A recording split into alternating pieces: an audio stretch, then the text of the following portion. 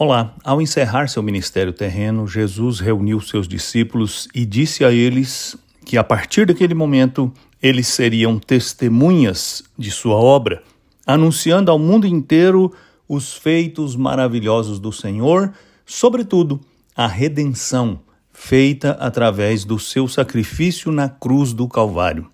Falar das maravilhas que o Senhor faz, dar graças a Ele por todas as suas obras, sempre foi um dever, ou antes, um privilégio de todo servo de Deus. Por isso, o autor do Salmo 105, no versículo 1, escreveu as seguintes palavras: agradeçam ao Senhor, louvem o seu nome, contem às nações tudo o que ele tem feito. Certamente o Senhor tem feito uma obra maravilhosa neste mundo e na nossa vida. É verdade que nem sempre o que ele faz é o que nós gostaríamos que fizesse ou o que nós desejamos que ele faça.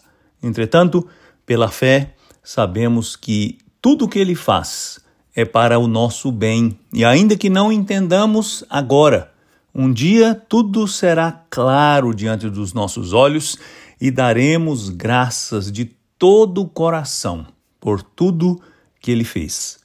Portanto, não espere. Hoje mesmo você pode agradecer, você pode dar graças ao Senhor, você pode bendizer o seu nome por seus maravilhosos feitos e assim se tornar uma testemunha do que Deus já fez, está fazendo e pode fazer na vida de todo aquele que o conhece e crê em sua palavra e se entrega a Ele através do seu Filho Jesus Cristo.